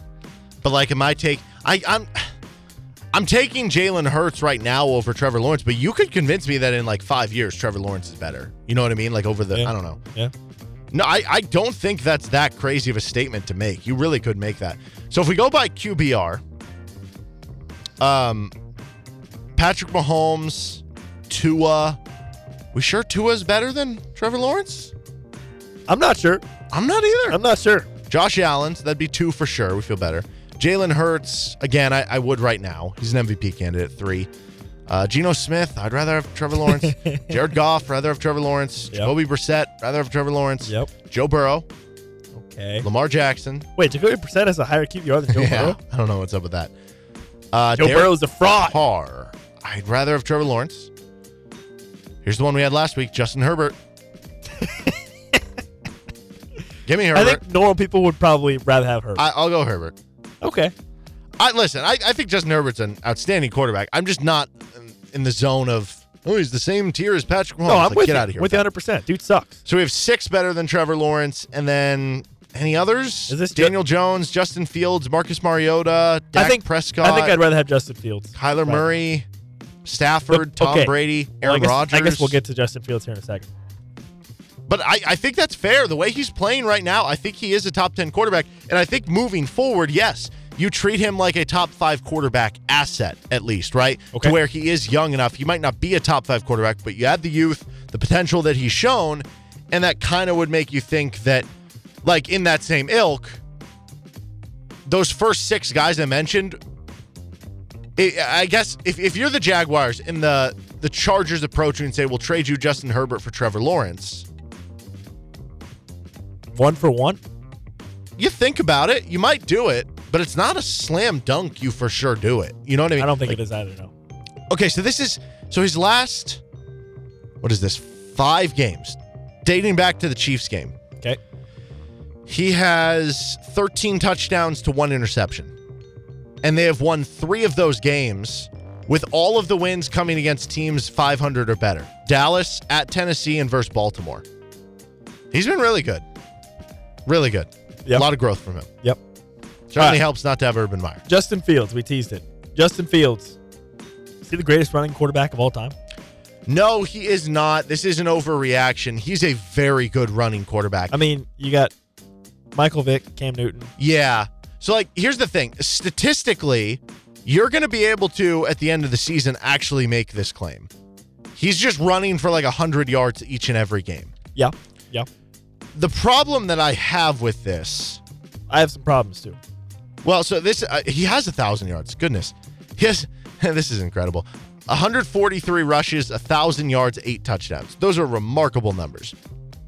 Problem I have is that with calling him the best ever, I mean, I have no problem saying he's probably top 3, at least top 5 ever at this point. But if you would have had today's NFL, where because of the Ravens, where they tailored the offense to Lamar Jackson, now you're seeing the Bears do it. Other teams are getting more comfortable kind of tailoring it to that read option run game.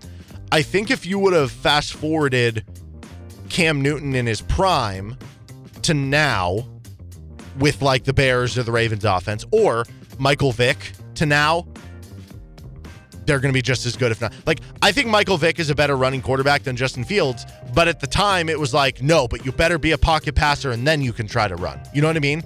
Like, if Michael Vick comes out now, they're running a Ravens offense and he's having 1,500 rushing yards. Yes, okay. Probably. The concern here still is that Justin Fields could sustain some kind of injury. Yeah. Obviously. Well, he got an injury in the last game. against the Eagles, and he's kind of been beat up all season long. So, yeah, that is a very big worry. All right, Saquon Barkley is a better MVP candidate than Jalen Hurts. I don't know. You could honestly make a real argument. Let me see if I can talk this through, and then I'll come to the decision. You could make an argument that Jalen Hurts is third in his own division in MVP candidacy, or that he should be. Wait, what?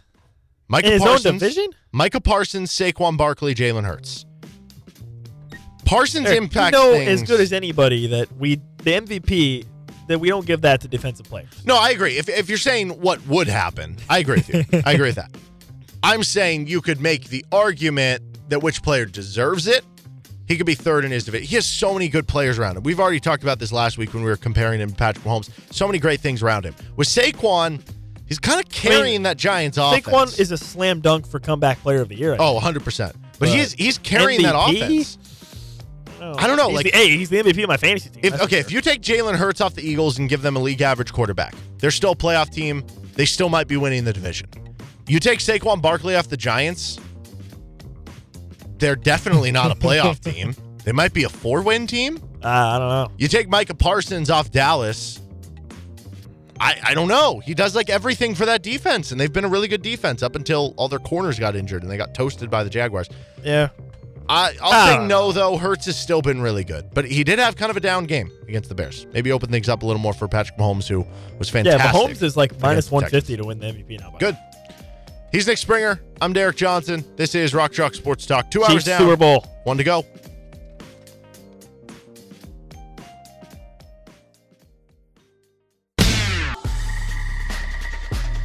Five o'clock hour. You're listening to Rock Chalk Sports Talk with Nick Springer. I'm Derek Johnson here on KLWN. KU takes down Indiana on Saturday. Blowout win, 22-point victory for KU. And we talked about it earlier in the show. You can also check out anything you missed on the Best of RCSD podcast. One thing I was curious about, because they obviously did have the one Tennessee setback, but outside of that, they've really been rolling here of late over the past few weeks. Is this team in a better position through this point in time? I'm not saying they're going to end up, doing what last year's team did or being in a better position at the end of the year. But through this point in time, is this team in a better shape than they were last year? I don't think you can definitively say that just because of the scoring that last year's team had. I think where you would maybe make some headway with this argument is with the whole Remy Martin situation. Like, that was still up in the air at this point. Like, you weren't really sure what he was going to bring, which I guess brought some uncertainty to the team. But even with how well this year's version of KU has been playing, there's still some uncertainty. I mean, we feel a lot better now than we did 2 weeks ago about the 5 spot with KJ Adams doing what he's doing, but that's still got to be a little bit of uncertain for you a little bit. So I don't know. I mean, I just think with the amount of scoring that you had on last year's team, was there ever really a moment where you felt like really not great about the team? I mean, there was a bit toward honestly, like it was kind of the start of January where you had like a closer than you needed to win against Stephen F. Austin. You had a closer than you needed to win against George Mason. You had a stretch with 9.5 minutes where you didn't score against Oklahoma State. You lost to Texas Tech. You barely beat Iowa State now in Fieldhouse. And this year's team barely beat Utah Valley. Yeah, but it's Southern Utah. At that point, my bad. Southern Utah. At that point, it was like, what's going on here? Like, we still think this team is good. And then obviously it kind of climaxed when you got crushed by Kentucky and Allen Fieldhouse. But through this point in time, so December 19th of last season, at that point, Kansas was 9-1. At this point, Kansas is 10-1. At that point, Kansas had just beaten Stephen F. Austin by just 8 points, but that score was not indicative of how close that game was. Remy Martin had to hit a 3 with like under a minute left to kind of close that game out. Kansas, meanwhile, instead just comes off a 22-point win over 16th ranked Indiana. The win over, or I'm looking at KenPom rankings, Indiana's right now ranked 16th. To this point of the season, Kansas has 2 top 20 wins and 3 top 35 wins. To this point last season, Kansas had 0 top 35 wins. That's pretty crazy, isn't it? That is Michigan State was 42nd. That is pretty crazy. Last season, to this point, the one loss was to Dayton. This year's one loss was to Tennessee, who's a top 5 team on Ken Palm. Albeit the Dayton loss felt a little more fluky than the Tennessee loss. Derek, they don't matter. No, I'm just comparing and contrasting. So, and also Kansas on an absolute roll right now. They are. Not as much the case for what Kansas went under at the end of December last season. I mean, I guess without the benefit of hindsight, like, okay, maybe on December 9th, 2021, there might have been a bit more concern without the benefit of hindsight. But, I don't know, man. That's hard to say. Well, it's certainly just, I think it's just an interesting question. I do tend to agree that I think you still were in a better shape last year because you just felt like the roles felt more defined. Multiple veteran scores. Yes. You had All-Americans all across your starting lineup. Like, how could you feel bad about that? But honestly, maybe the roles have been kind of defined at this point. Like, I think the roles have been defined. Yeah, you mentioned like not knowing who the center was going to be. Besides like, I guess the competition between Zuby and Ernest as like your second 5, the roles are very much locked in. Your starting 5 are all locked in. Bobby's your backup point guard. Joe/MJ are your backups to Kevin McCullough and Grady Dick. And then Zuby/Ernest is your backup 5. Everything else is solid. Yeah. It's like really solid. And you could make the case that, you didn't know what was going to be certain people's roles with Remy Martin, and you didn't know who was going to be, like, is Mitch Lightfoot going to stay the big man off the bench? Or, remember, at that time, David McCormick was struggling again, right? No, and so it was like, who's going to be the starting center? He was having a tough time, yeah. Who's going to be the backup center? Like, is one of the young guys, like Zach or KJ, going to step up? I think you really could make that argument that this year's Kansas team is actually in a better spot at this point than it was last season. But honestly, I think the real answer is it's about the same, which I know that's not compelling. Well, that's probably the truth. I think last year's team, you probably felt better. But I guess with the benefit of hindsight, maybe that's why I think that. But I don't know. Yeah, maybe. All right, we have another bowl game of KU football past. We work into the 1995 Aloha Bowl. Let's go. You were actually live for this one. I was. Yeah, I was. Okay. I would have been less than a year old. I was still not alive. Well, this is a repeat. Kansas went to the 92 Aloha Bowl. Yep. Then in the 93 season, they go 5-7. 94 season, they go 6-5. Didn't make a bowl game, though.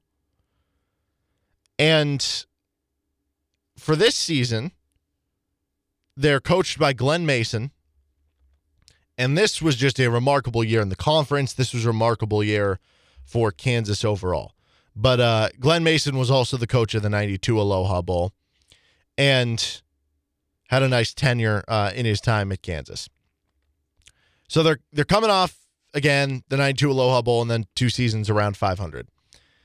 And they open up the 1995 season unranked. They're playing Cincinnati, and they beat them in a close non-conference game in Lawrence. That Cincinnati team ends up going 6-5. They beat them 23-18.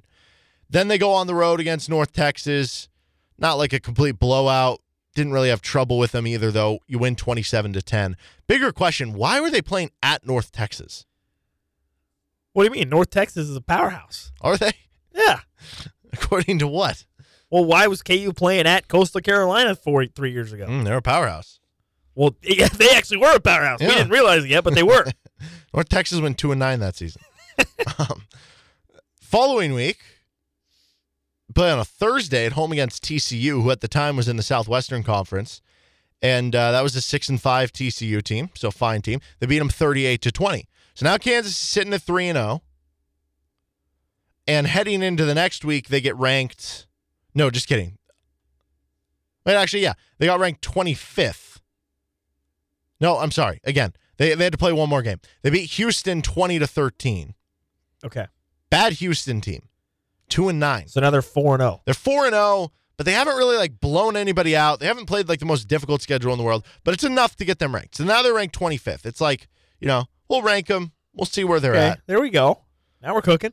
Then they have a bye week. They move up to 24th. And this was their first real test. They have to play at number 4 Colorado, which I'm sure a lot of KU fans, this is like one of their more, a very fond memory of a KU football regular season game. October game, you're ranked 24th, you're playing a ranked opponent on the road, and you just played great football. You ran really well, your offense was humming. You win 40-24 at Colorado. Okay, Kansas. And that Colorado team ended up being really good, too. They ended up going 10-2. The year prior, Colorado went 11-1 and won the Fiesta Bowl, finished 3rd in the AP poll. Was that the year they won the title? I think it was, when they got a split title. Like, they had it in the coaches poll, but maybe not the AP poll. Huh. I believe that's right. So, this was a very good Colorado team. Beat them on the road. That's very exciting. The buzz is palpable. You're 5-0. You're now ranked 10th in the country. There we go. And then you smack Iowa State, 34-7. Final score of that one against a bad Iowa State team. Now you're 6-0. Now you're ranked 7th in the country. You're going at Oklahoma. Oklahoma's ranked 15th. You're like, man, maybe this is where it comes crashing down. Nope. Try again. Kansas wins in OU 38-17. That sucks, Oklahoma. OU ends up sputtering from there. They finished 5-5-1 that year. Oh. So they were ranked 15th. Yeah, this was in the middle of their couple down years, right? Yes, it was. At the time, coming into that game, Oklahoma was 4-1-1. That means after the Kansas game, they went 1-3. And if you include the Kansas game, they went 1-4 in the final 5 games. So they kind of stumbled the finish line. But impressive win nonetheless. Now Kansas is 7-0. I mean, at that point, I'm just trying to think of like how we would discuss it if we were going through the season. At that point, Kansas was 7-0, ranked 6th in the country. You had disposed of Oklahoma on the road and at Colorado, 2 games in the preseason. You were probably circling as like, I don't know about those two. Yep. You're like, this team could win a national title. You're hyped. You know? Seriously. You are hyped. And then something bad happened, Nick. What happened? They played at number 14 Kansas State. Oh, boy.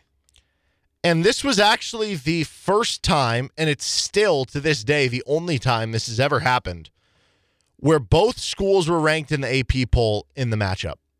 Do you think that changes next year? I think it could. Well, unfortunately. I think the thing is, like, they play so late in the season that, like, for instance, this season, obviously Kansas was ranked, but then they kind of had some losses down the stretch and, like, So because it's at the end of the season, that makes it tougher, I think. It does. But yeah, Kansas State didn't just beat Kansas. They beat Kansas 41-7 was the final. Oh. Yeah, not great. So Kansas goes from ranked 6th to ranked 11th. That's their first loss of the year. But, yeah, we're still 11th. We're 7-1. And then they get the game against Missouri. Pound them 42-23. Oh, that sucks, Missouri. 8-1. They're ranked 10th now. Clowns. So this is the one you need to get. This next game, if you want to have any chance at, I guess even at that point, I don't know how real it would have been, maybe having a chance to win a national title, or at the very least, a big-time bowl game? Yeah, big-time bowl game. You got to win this next one. You're playing Nebraska at home. Nebraska is the number 1 team in the country. Now, for those of you that don't follow college football history or lore, 1995 Nebraska is widely known as one of the greatest teams of all time. It doesn't have a bunch of guys when you look at the statistics that the stats jump off the page, or that you're like, oh, hey, it's Joe Montana or some like future NFL star. But the reason they're considered one of those is because for the season, not only did they go 12-0, they averaged 53 points per game. They gave up 14.5. Oh. These are the scores of their games coming up to the Kansas game. 64-21, 50-10, 77-28, 49-7, 35-21, 57-0. They beat that Kansas State team 49-25. They beat the Colorado team on the road 44-21, 73-14, and then the Kansas State game 41-3. Oh. That Nebraska team was unfreaking believable. They ended up beating number 2 Florida in the national title game 62-24. Oh. So that's tough. Wait, we were playing national title games in 1995? It just happened to be the bowl game featured number 1 versus number 2. Oh, okay. Yeah.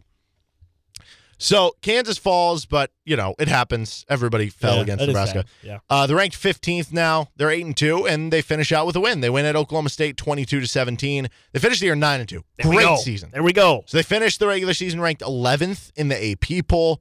Yeah, I'd gladly take that next year, right? If you could guarantee that right now, would you take that? No, for sure. 1,000%. Yes, 100%. But this was maybe the greatest Big 8 season ever. You had Nebraska, as I mentioned. They won the title. They were the number 1 team in the Big 8. Yep. You had a 3-way tie for second place in the conference. Kansas, who finished the year in the regular season ranked 11th. Okay. Colorado, who finished the season, at least the bowl season, inside the top 10. Kansas State, who also finished in the top 10. And after KU's bowl game, they finished 9th. 4 teams in the top 10? 5 teams in the top 10? 4 teams. 4 teams from the Big 8, which, again, is only 8 teams in the conference. Yeah, because we actually, back then, the number of schools in your conference was actually reflected by what your conference was named. What a weird concept. Wow.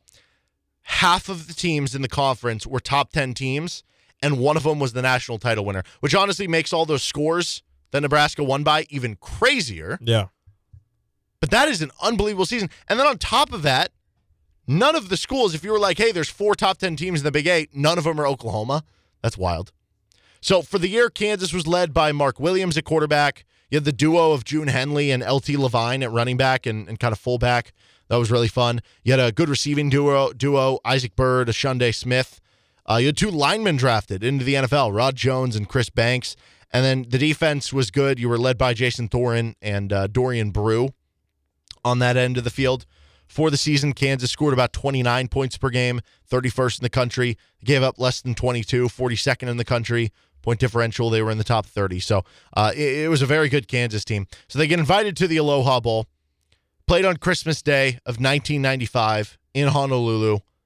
UCLA came in at 7-4. KU was obviously 9-2. And how about this? The day before departing to Hawaii, so the day before they're going to get on the plane, Glenn Mason, the head coach, announced he was leaving to take a job coaching the University of Georgia. Oh. Which, like, nowadays, imagine that with the state of where Georgia's gotten. Oh, Kansas coach is going to coach at Georgia, the defending national title. Georgia fires Kirby Smart to hire Lance Leipold. But hours before the game, the coach, in like a way to pump him up, told his players he'd reconsidered and he's staying. Okay. You think of he got to Hawaii and he's like, this is pretty nice. Pretty nice, you know? But see, wouldn't that have made you want to go to the SEC even more? Because then you just get to be in warm weather SEC all the time. Yeah, that's true.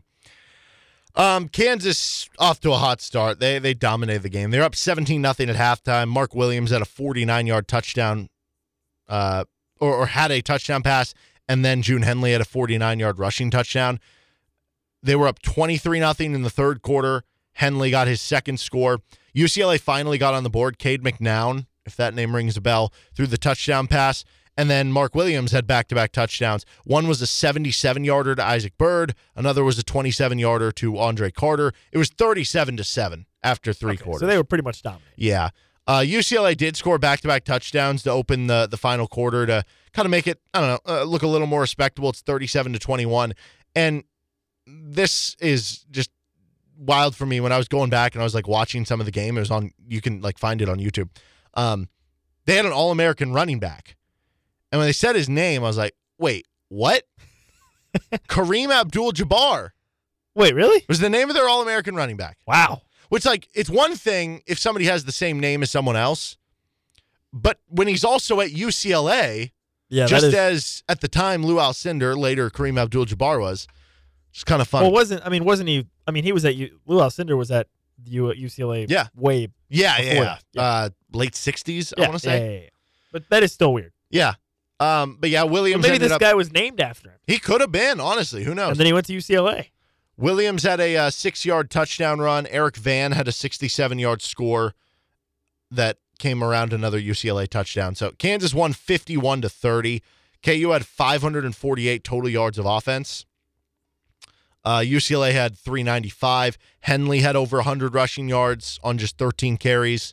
Isaac Bird had over 100 receiving yards. Williams had over 300 total yards. Just a great game for KU, capping off an unbelievable season. They finished the year 10-2 with a 10-win season. They wound up ranked 9th in the final AP poll.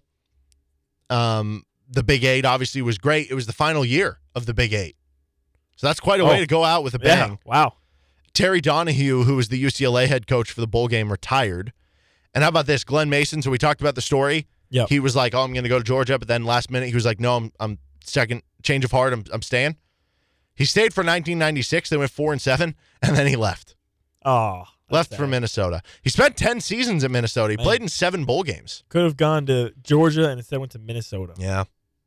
Where Not it's great. Significantly colder. Yes. But alternate universe, Glenn Mason stays the KU head coach. You just wonder how that has a ripple effect on things, right? Yeah. Yeah. Like, does it ever get to a point where Mark Mangino gets hired when he does and eventually builds the Orange Bowl team? Because maybe Glenn Mason continues to go. Again, he went to 7 bowl games in 10 years in Minnesota. He was there for 10 more seasons. Yeah. So he was there until, 2006? Then? Yeah. So even if at that point, Mangino might have been a head coach elsewhere at that point, but even if KU had earmarked him then, it would be just a different timeline, and certainly interesting to think about the ripple effects there. He's Nick Springer. I'm Derek Johnson. That is our bowl games of KU football past. We'll have another one coming up on tomorrow's show into the decade of the 2000s. This is RCST. We've got some KU basketball audio coming up next.